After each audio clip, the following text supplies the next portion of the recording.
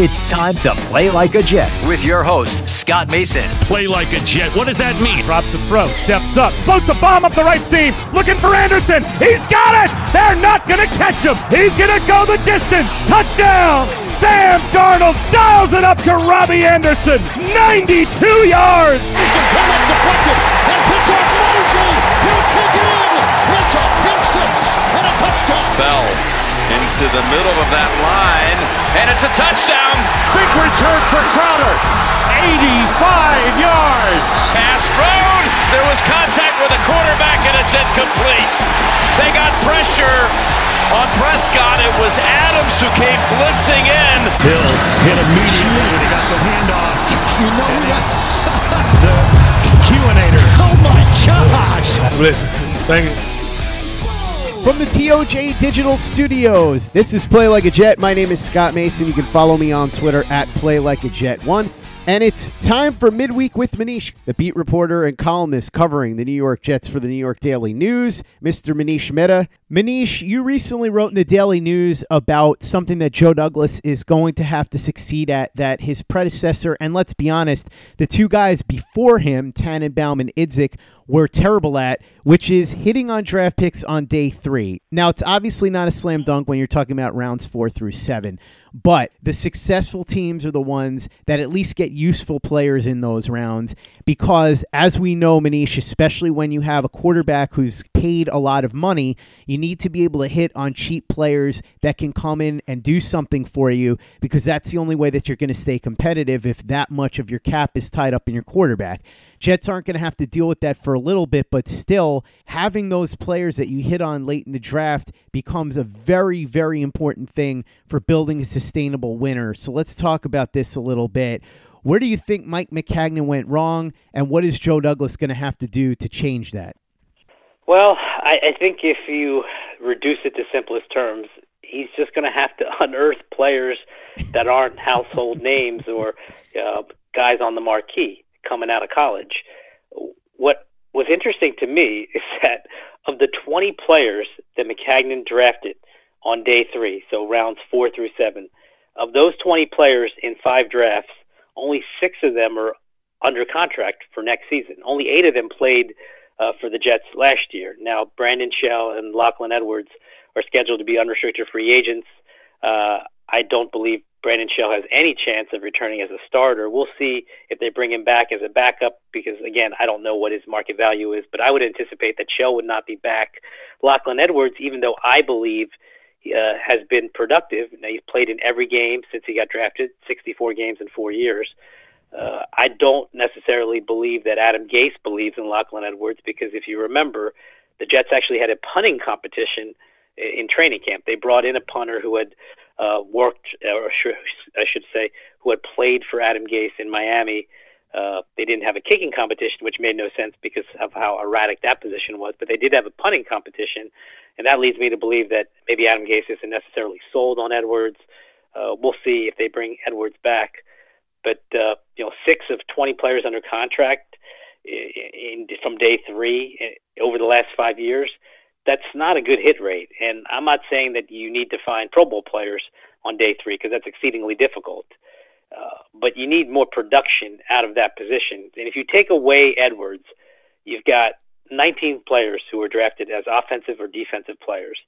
Of those 19, they've only generated 86 starts. And Brandon Shell, believe it or not, had the most of those 86 starts. He had 40 of them. So if you take Brandon Shell out of the equation, that leaves 18 offensive and defensive players drafted between rounds 4 and 7 in the Mike Maccagnan regime. And of those 18 players produced 46 starts. So an average of basically 2.5 starts per player. That's just not good enough. You need more production. What I thought was interesting is that Maccagnan really whiffed on day 3 in his first 3 drafts, complete whiffs. But in the last 2 drafts that he had, he actually found guys who had some promise. Chief among them, Chris Herndon. Now, Herndon obviously missed last season, but I think every Jet fan would admit that he's a player with potential. Foley Fatukasi is another guy who kind of had a redshirt rookie year, but then showed promise this past season. Blake Cashman if he can ever stay healthy, showed that he can be a productive player in a complementary role, as in a backup role, but still somebody who can give you something in on defense, special teams, and then we already mentioned Bless Austin, who was also taken in the final day of McCagnon's final draft. So you've got a handful of players who could be productive for you in his last 2 seasons. The first 3 seasons were complete whiffs. Jarvis Harrison, Justin Burris, Jeremy Clark, Dylan Donahue, Chad Hansen. Some of these guys are not even in the NFL right now. So, you asked me what does Joe Douglas need to do differently? I mean, I think it's as simple as finding players that nobody else or very few people are in love with, and that's just not Joe Douglas's responsibility. Obviously, the ultimate responsibility falls on Joe Douglas, but that goes to his scouting staff, and his scouting staff, by and large, is similar to Mike McCagnon's scouting staff. So we're talking about the same core group of people. Now, can they find these guys who can be mainstays, who can actually be on the team beyond 1, 2, 3, or 4 years? 5 years from now, if Joe Douglas is still around, he needs to have more than 6 of 20 players under contract. He needs to have at least 50% of the guys he drafted on day 3 still be around in some capacity and helping out, in some capacity, having some role. And we've discussed. I know Jet fans have discussed Mike McCagnon's track record throughout the draft, but it's a lot easier. And even though McCagnon has his pitfalls early, it's a lot easier to find players in the top 6 or the top 3 who can be productive for you. It's much more difficult, and it really separates you as a general manager when you hit on day 3. And I think a lot of good general managers, not all of them, some of them are just great in free agency, but I think a lot of good general managers are able to unearth some of these guys. And frankly, I don't know if Joe Douglas can do that. I know just looking at his drafts in Philadelphia, and this is unfair to a certain extent because Douglas did not have final say, but he certainly had a role in the process. When you look at his drafts in Philadelphia, to be honest with you, they weren't particularly impressive. But again, there's a lot of nuance involved. Howie Roseman obviously had the final say as the general manager. Their owner, Jeffrey Lurie, I believe, had some role in some picks as well.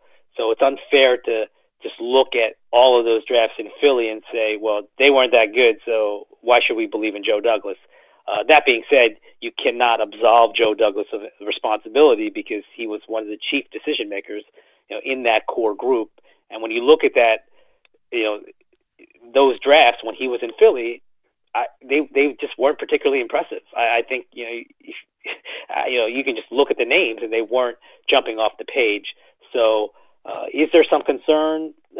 Perhaps. I think it's more of an unknown because now Joe Douglas is going to have the final say, and we're going to find out a lot over the next several years because you're not going to judge a draft after one season, but you're going to get an idea of what Joe Douglas is all about and whether he can mine some of that talent that some teams overlook.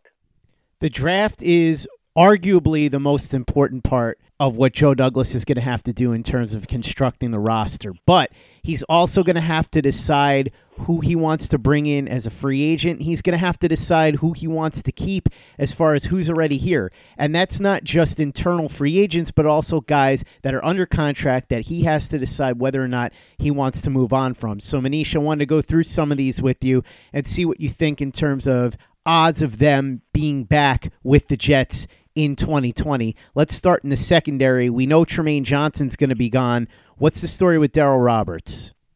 Yeah, I don't think I'll put it this way. I think it makes financial sense to move on from Darryl Roberts because he's making $6 million, which is probably more than what his production suggested he should make. Now, he was coming off a career season in 2018, and he got rewarded with a good contract, but he's coming off a forgettable season in 2019. That being said, he's not chopped liver. I think he can still be an important piece to the secondary. Whether that maybe that means in a complementary backup role. I just don't know if paying $6 million for a backup cornerback makes much sense. Maybe you want him to test the market, see what else is out there. But from a financial sense, clearing $6 million off your cap would make the most sense. So that's a roundabout way of me saying that, just from a nuts and bolts numbers perspective, I think it would make sense to cut Darryl Roberts. How about Avery Williamson? Well, Avery Williamson is interesting because there was a chance that Avery Williamson would have been traded before the start of the 2019 season if he did not get hurt in Atlanta in that preseason game. They were open to moving him. He's owed about $8.5 million. They don't have much dead money, maybe a quarter of that in dead money. So they'll save $6 million and change, somewhere in that neighborhood, if they cut him. He's an inside linebacker. As you know, and every Jet fan knows, C.J. Mosley is also an inside linebacker, and he's making more than $17 million, or he's counting, I should say, more than $17 million against the 2020 cap. Investing $25, $26 million at the inside linebacker position is a little bit dicey, and I've said this before. If Joe Douglas were the general manager heading into free agency last year, he would have never signed C.J. Mosley for that price tag, specifically because that's a lot of money to invest in an inside linebacker.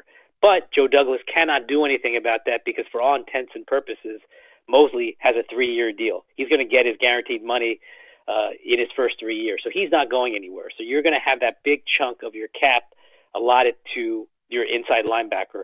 I don't think it makes, frankly, much sense to pour in an additional $8-9 million for a second inside linebacker when you got fairly good production out of that second inside linebacker position from lesser-known guys, whether it was Neville Hewitt, James Burgess. I think the Jets would be okay and fine, frankly, with one of those guys plugging in at that spot. So if you can save $6.5 million by cutting Avery Williamson, that's probably the smart thing to do. My gut, and I don't know definitively yet, but my gut tells me that Avery Williamson will no longer be a Jet in a few weeks. Let's shift to the offense and start with Brian Winters. What do you think is going to happen there?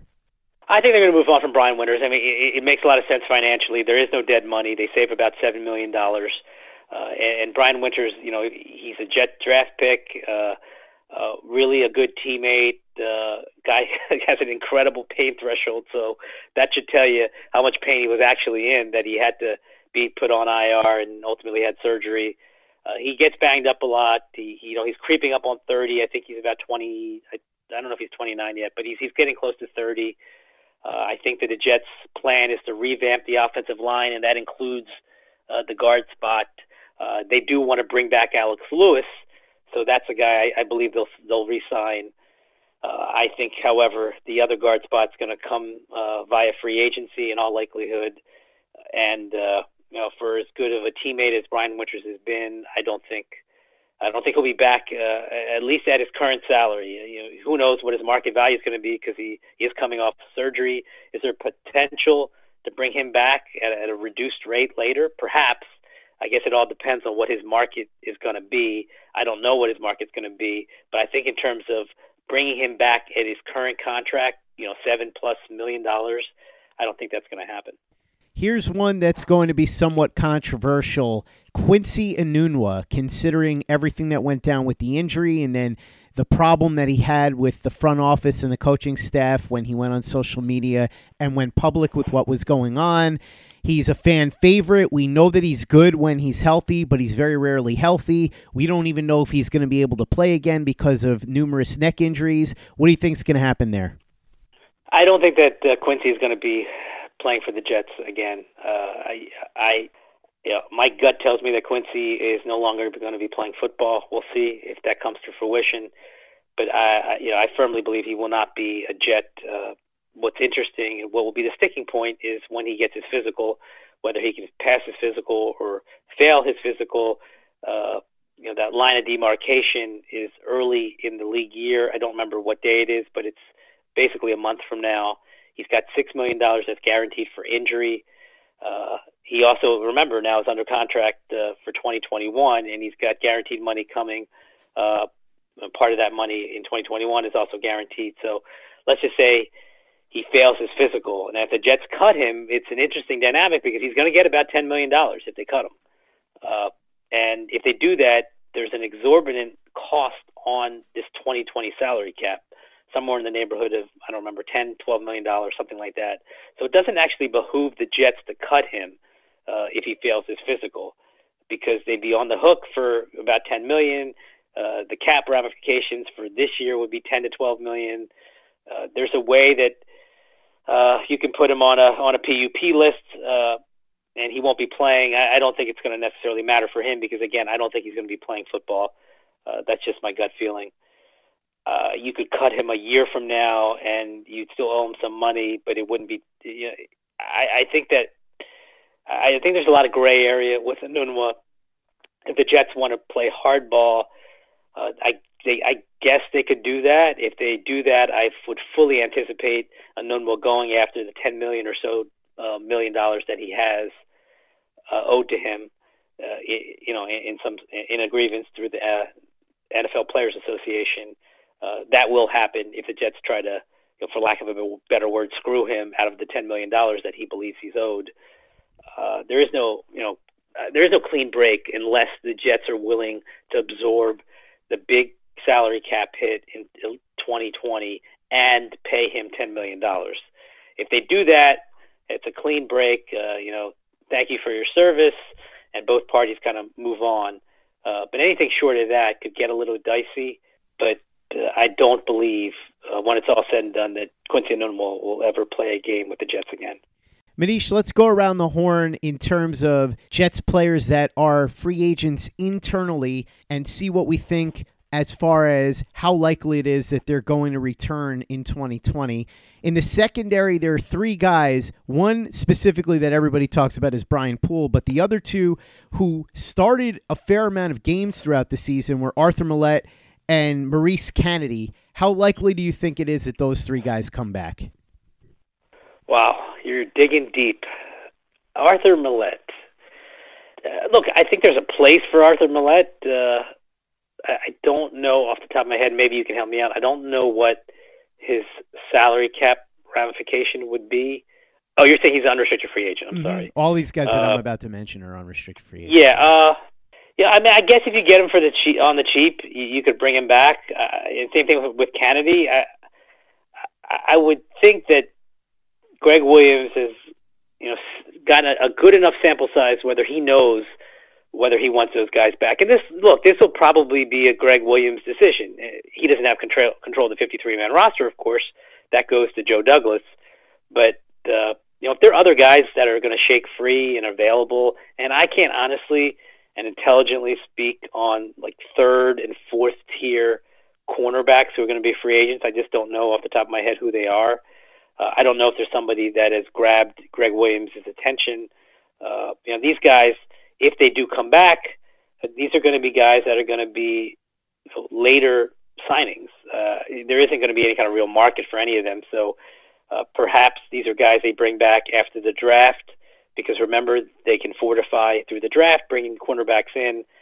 They're not priorities. I think that's a fair thing for me to say. And ultimately, if you're going to bring a depth guy back a week or two after the draft, or maybe before training camp, maybe you do that. But I think it's fair to conclude that neither one of those guys is going to be in high demand. While sports can bring us so much joy, it can also bring us a lot of unwanted stress, and that stress can make it difficult to concentrate, relax, and get decent sleep. Sunday Scaries was launched in 2017 by two best friends and business partners, Bo Schmidt and Mike Sill. They operated a full-service bar with 50 employees and were always exhausted. They tried all kinds of products, but they didn't work. Then they started experimenting with CBD. They loved the effects and regained control of their days and nights, but they wanted better CBD products. So what they did for themselves was specially formulate CBD gummies with vitamins D3 and B12 that were super consumable, easy to take on the go, and effective. Long story short, their specially formulated CBD products and vitamins helped relieve the overwhelming angst they felt on a daily basis. So in July 2017, they named the company Sunday Scaries and began sharing their products with friends and launched their online store at sundayscaries.com. With tens of thousands of customers, monthly subscribers, and a 100% money-back guarantee, Sunday Scaries has always been on a mission to transform a worrisome nation into a chill one. And right now, we have a bonus for you. Get 25% off all products at sundayscaries.com when you use the code OVERTIME. Again, 25% off all products at sundayscaries.com when you use the code OVERTIME. Hey guys, Greg Peterson here with the Baseball Betting Podcast. As we know, the MLB season is back in our lives. It's going to be a 60-game sprint unlike anything that we've ever seen before, and I'm going to be giving you picks every single day, 7 days a week with Major League Baseball. We're also going to be keeping up with the KBO as well. If you like baseball and you like being able to make some money, subscribe to the Baseball Betting Podcast with Greg Peterson on Apple Podcasts, Google Play, Spotify, Stitcher, TuneIn, or wherever you get your podcasts. Hey guys, this is Greg Peterson, host of the podcast Hoopin' with Hoops. Despite the fact that college basketball is in the offseason, it's never too early to get a jump start on taking a look at these teams because there is now 357 of them for the upcoming 2020-2021 college basketball season. I'm going to give you guys a deep dive on every last one of them, keep up with all the transfers in college basketball, and so much more. You are able to subscribe to Hoopin' with Hoops on Apple Podcasts, Google Play, Spotify, Stitcher, TuneIn, or wherever you get your podcasts. Play like a Jet. Play like a Jet. Let's talk linebacker now because the Jets have a couple of guys that started a lot of games for them this year, partially due to injury, but still, we brought them up before. James Burgess is a free agent. Neville Hewitt is also a free agent. Brandon Copeland is a free agent. And the big one, Jordan Jenkins, also a free agent. What do you think with those guys? Neville Hewitt's a useful player. He's a guy that Adam Gase liked from his time in Miami. With Hewitt, it's always about health. He dealt with a neck stinger. He had previously dealt with neck issues in Miami. He's a good player, for the price, without a doubt. I think he's a productive player for the price.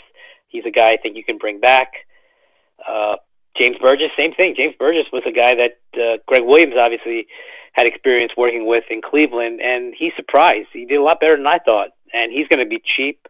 So I think it would make sense to bring him back. He understands the system. He was productive. You're not expecting miracles, out of those guys. So I would bring both those guys back because, again, they're going to be affordable. They're familiar with the system. They're familiar with this coaching staff, and they were productive. They're not going to be Pro Bowlers, but they were quality players, and you need pieces like that to fill out your roster and your depth. We talked about the struggles that McCagnon had on day 3. Well, that's where you get your depth from. You get it from acquiring good players late in the draft and from picking up good finds late in free agency, or lower level guys who understand what you're trying to do, whether it's offensively or defensively, and guys that you don't have to commit a lot of money to. And I think that Hewitt and Burgess fall into that category. 3 offensive linemen who started a significant number of games for the Jets in 2019 are unrestricted free agents. Alex Lewis, Kelvin Beachum, and Brandon Shell. How likely do you think it is that those 3 guys return? Well, I think Lewis will be back. They will make an effort to bring back Lewis. Beachum, to me, is fascinating. He really is, because he was their best offensive lineman. I thought he was productive. He played with an ankle injury for a few games. He's a leader, one of the team captains, highly respected in the building. I don't know what kind of market he's going to get, but I know that the Jets are going to be looking for tackles, right tackle, left tackle, in free agency, in the draft. I know that they value him. I don't know how much they value him from a dollars perspective. I don't think it's the worst thing in the world, and I guess it depends on who else they bring in free agency. If they sign a right tackle in free agency, if they sign an interior lineman in free agency, and they bring back Beachum, and then they draft a tackle with the 11th pick if they don't trade up or down. Let's just say that that's the scenario. I think that's a smart approach. I know there's other smart approaches, but I think that bringing Beachum back, drafting a young tackle, and then having that young tackle ultimately replace Beachum in 2021 kind of makes sense. I look at the Eagles and what they did this past season, drafting Andre Dillard to ultimately take over for Jason Peters. I think they're happy with that choice.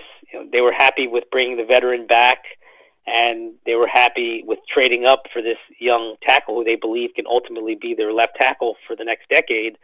I think they could take a similar approach with Beachum. Now, I do know that they want one of their starting tackles, at least one, to come from free agency. So I guess that leads me into the third guy, Brandon Shell. Brandon Shell will not be the starting right tackle for the Jets. I don't think he'll be back. Would I rule out the possibility that he could come back on a cheap deal as a backup? No, I can't rule that out right now, but they don't view him as the future at right tackle. Because remember, they still have Chuma and Doga on his rookie deal, and he can play, in theory, both positions. Now, he didn't play particularly well as a rookie, but that doesn't mean that he can't develop and grow. I just think that bringing back Beachum, drafting a tackle, and having that tackle perhaps play on the right side, depending on who they bring in free agency, or starting on the right side, flipping to the left side. There's just a lot of different options that, and a lot of flexibility that you can bring if you re-sign Beachum. Now, if they move on from Beachum, then they're going to have to answer that left tackle spot in free agency. I don't believe that they're going to draft a tackle at 11 and then ask that guy from week one to protect Sam Darnold's blind side. I think they want a veteran on the left side. Ideally, they'd want a veteran on both sides, but at least for 2020. But I know that they ultimately want to solve one of their tackle positions for the next decade in the draft, and that will, in all likelihood, come on day one. If not, it'll come day two. So, Beachum. If I had to handicap it, I would say there's probably a 40% chance he comes back, so a better than likely chance that he does not come back. That probably won't be for lack of trying, because I think they'll make an offer. I just, left tackles are in such rare supply that, perhaps he'll get another opportunity somewhere else. But 40-60, those are not great odds. So that's essentially me saying 50-50 that I don't know. But what I do know is that Brandon Shell will not be the right tackle, and they would like Alex Lewis to come back. When it's all said and done, I think you're going to be looking at probably 3 new starters along the offensive line. Should also mention that Tom Compton is a free agent as well, and he started a fair amount of games for the Jets. Do you think he comes back, and do you think there's any chance that we see Ty Montgomery or Bilal Powell back in 2020? Tom Compton, you'll see how the free agency and the draft shakes out before determining whether they want to bring him back. Remember, they signed him late this past season. If they decide to bring him back, it wouldn't be until later, until their picture crystallizes, from free agency, and they get a good sense of what they might need in terms of a quality, reliable backup who is cheap, and that's the category that Tom Compton falls under. In terms of Ty Montgomery and Bilal Powell, that's really interesting, because Bilal Powell was effective, in limited times. He was effective. Adam Gase trusts him, and that goes a long way. That matters. But you do have to, when you're looking at Bilal Powell and Ty Montgomery, you kind of have to weigh what else is out there and what other free agents are available that could fulfill a role that Adam Gase deems as valuable. Because, yes, Gase trusts Bilal Powell. When he looked at what he had in the running back room, he really liked what he saw in Bilal Powell. And remember, they brought Bilal Powell back, I believe, after McCagnon was fired. I don't think Mike McCagnon had any designs on re-signing Bilal Powell. That was more Adam Gase-driven, and that has value. As I mentioned about Greg Williams, bringing back guys that he likes, Adam Gase is going to have an opportunity to bring back guys that he likes, especially guys that are going to be cheap. And that's what Ty Montgomery and Bilal Powell will be. I don't believe that Joe Douglas is going to stand in Adam Gase's way, nor should he, when it comes to players of that caliber, that ilk. If your coach and your defensive coordinator want somebody because they think that they make the most sense for their scheme, and they're going to cost you peanuts, relatively speaking, then you would be doing a disservice as a general manager if you didn't oblige, if you didn't help your head coach and your defensive coordinator in this situation. So I really think when you're talking about guys like Bilal Powell, Ty Montgomery, backup running backs, I really do think that Adam Gase, rightfully so, is going to have a big say in who comes back, because again, it won't be a big financial commitment, and it's not going to be something that's going to strain Joe Douglas in terms of stretching the salary cap or trying to fit a guy in making adjustments with other players' contracts to fit a guy in. These guys are the simple contracts, pretty seamless deals, cheap deals, and if Gase wants a particular player, he should get him. And now the big one, Manish. Let's talk a little wide receiver. Do you think Demaryius Thomas is coming back? Okay, that's not really the big part of this, but he is a free agent, so I'm curious to know if you think there's any chance he comes back even on a one-year deal. Gase seems to like him. Of course, the big one is Robbie Anderson. He's going to have plenty of options. We know that. It looks like he's going to get a lot of money, and he deserves it because he is the top of the free agent class, and if you look at what Tyrell Williams got last year, seems like a little bit of a bump from that would make some sense. What do you think here? Does Robbie end up staying? And is it possible that Demaryius Thomas comes back for another year? I think if Robbie Anderson comes back, it will be because the market wasn't what he thought it would be for him. Because I do not believe that the Jets are going to outbid another team for Robbie Anderson. I think they value him to a certain extent, but they aren't going to break the bank for him when I do think that there is another team out there, and I'm not saying I know the other team, but I'm saying that there will be another suitor out there that is willing to pay more for Robbie, and I don't believe that Joe Douglas is going to get into any kind of bidding situation or bidding war to retain Robbie Anderson. That's not to say that they don't think he's a quality player and they don't think he'd be good for them, because they do. It's just a matter of putting a value, a financial value, on every player. And I don't believe that their maximum for Robbie Anderson is going to match the maximum that another team is going to have for him. So if he comes back, that means there'd be a depressed market for wide receivers in free agency. And I don't believe there will be, because when you look at the potential free agents, Amari Cooper, if he somehow hits the open market, I don't think he will. I think the Cowboys will keep him in-house. But if he does hit the open market, he obviously would be the headliner. A.J. Green is 31 years old. I don't believe that he's a good fit for the Jets. I don't believe that he thinks the Jets are a good fit for him. So he's off the table. And then you have Robbie Anderson, who is hitting the prime of his career, 26, 27 years old. I think there's a lot of good football in Robbie Anderson. I don't know if he becomes a Pro Bowl player or not, but I do think he can improve as a player. And he has shown that he can improve as a player. Now, it's been really disjointed because he showed that he could improve as a player toward the end of 2018 and then sputtered through the first half, 3/4 of 2019, and then showed that he can improve at the end of 2019 as well. So I think that it would be beneficial for the Jets to bring him back. I would pay him $12 million, $13 million, whatever it is. I do not believe that Joe Douglas will do that. The only reason I'm saying that I would pay him is because the Jets have so much cap space. And yes, they're going to use a lot of cap space on offensive line and other positions, edge rusher, if there's somebody suitable out there that shakes free. But I still think there's enough space available to bring back Robbie Anderson. I just don't think the Jets will do it. I think they'll bring in a veterans guy, stopgap guy, and there's a ton of wide receivers in this draft. This is a very wide receiver friendly draft. If you're looking for somebody at that position, you can get somebody, and not at number 11. I would not anticipate the Jets would have any real interest in drafting a receiver at 11. However, you can get somebody in round 2, in round 3.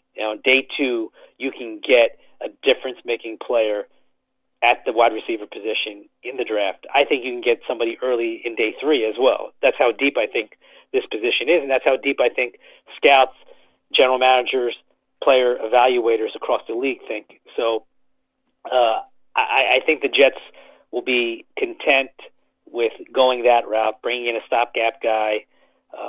In terms of Demaryius Thomas, look, Demaryius Thomas is really a solid guy. He's a great leader. People in that room really respect him. He does things the right way. I think, however, the Jets saw that a guy like Vincent Smith could be productive in his place, at peanuts, peanuts compared to what they'd have to pay the veteran minimum for Demaryius Thomas. I also think you have to factor in When Chris Herndon comes back, you'll have Chris Herndon and Ryan Griffin playing. Having those two guys really not that much different than having Demaryius Thomas take up one of those spots as well. So, having those two healthy tight ends could help you, say thanks but no thanks to bringing back Demaryius Thomas. So even though Adam Gase has a good history with Demaryius Thomas and really respects him immensely, I just don't think that it makes much sense to bring him back. I'm not saying that they won't, but that's really in the back burner of their thinking. If he's not anybody who's going to be that they're going to be racing to re-sign, I don't think. I think that if Demaryius Thomas comes back, there are going to be a lot of disappointed Jets fans, and I think that if Robbie Anderson doesn't come back, there's going to be a lot of disappointed Jets fans, and I think there's a decent chance that those two things happen. So buckle up, because things are about to get interesting. Manish Mehta of the New York Daily News, thanks for coming on. As always, really appreciate it. Go ahead and follow Manish on Twitter. Read his work in the New York Daily News. If you haven't given us a 5-star review on iTunes yet, go ahead and do that if you could, please. If you enjoy the show, it's an easy way to help us out. It doesn't cost you any money. It doesn't take you much time, but it does a lot for us, so we'd really appreciate it. And, of course, as always, for the latest and greatest, the New York Jets podcast, you know where to go. That's Turn on the Jets Digital and turnonthejets.com.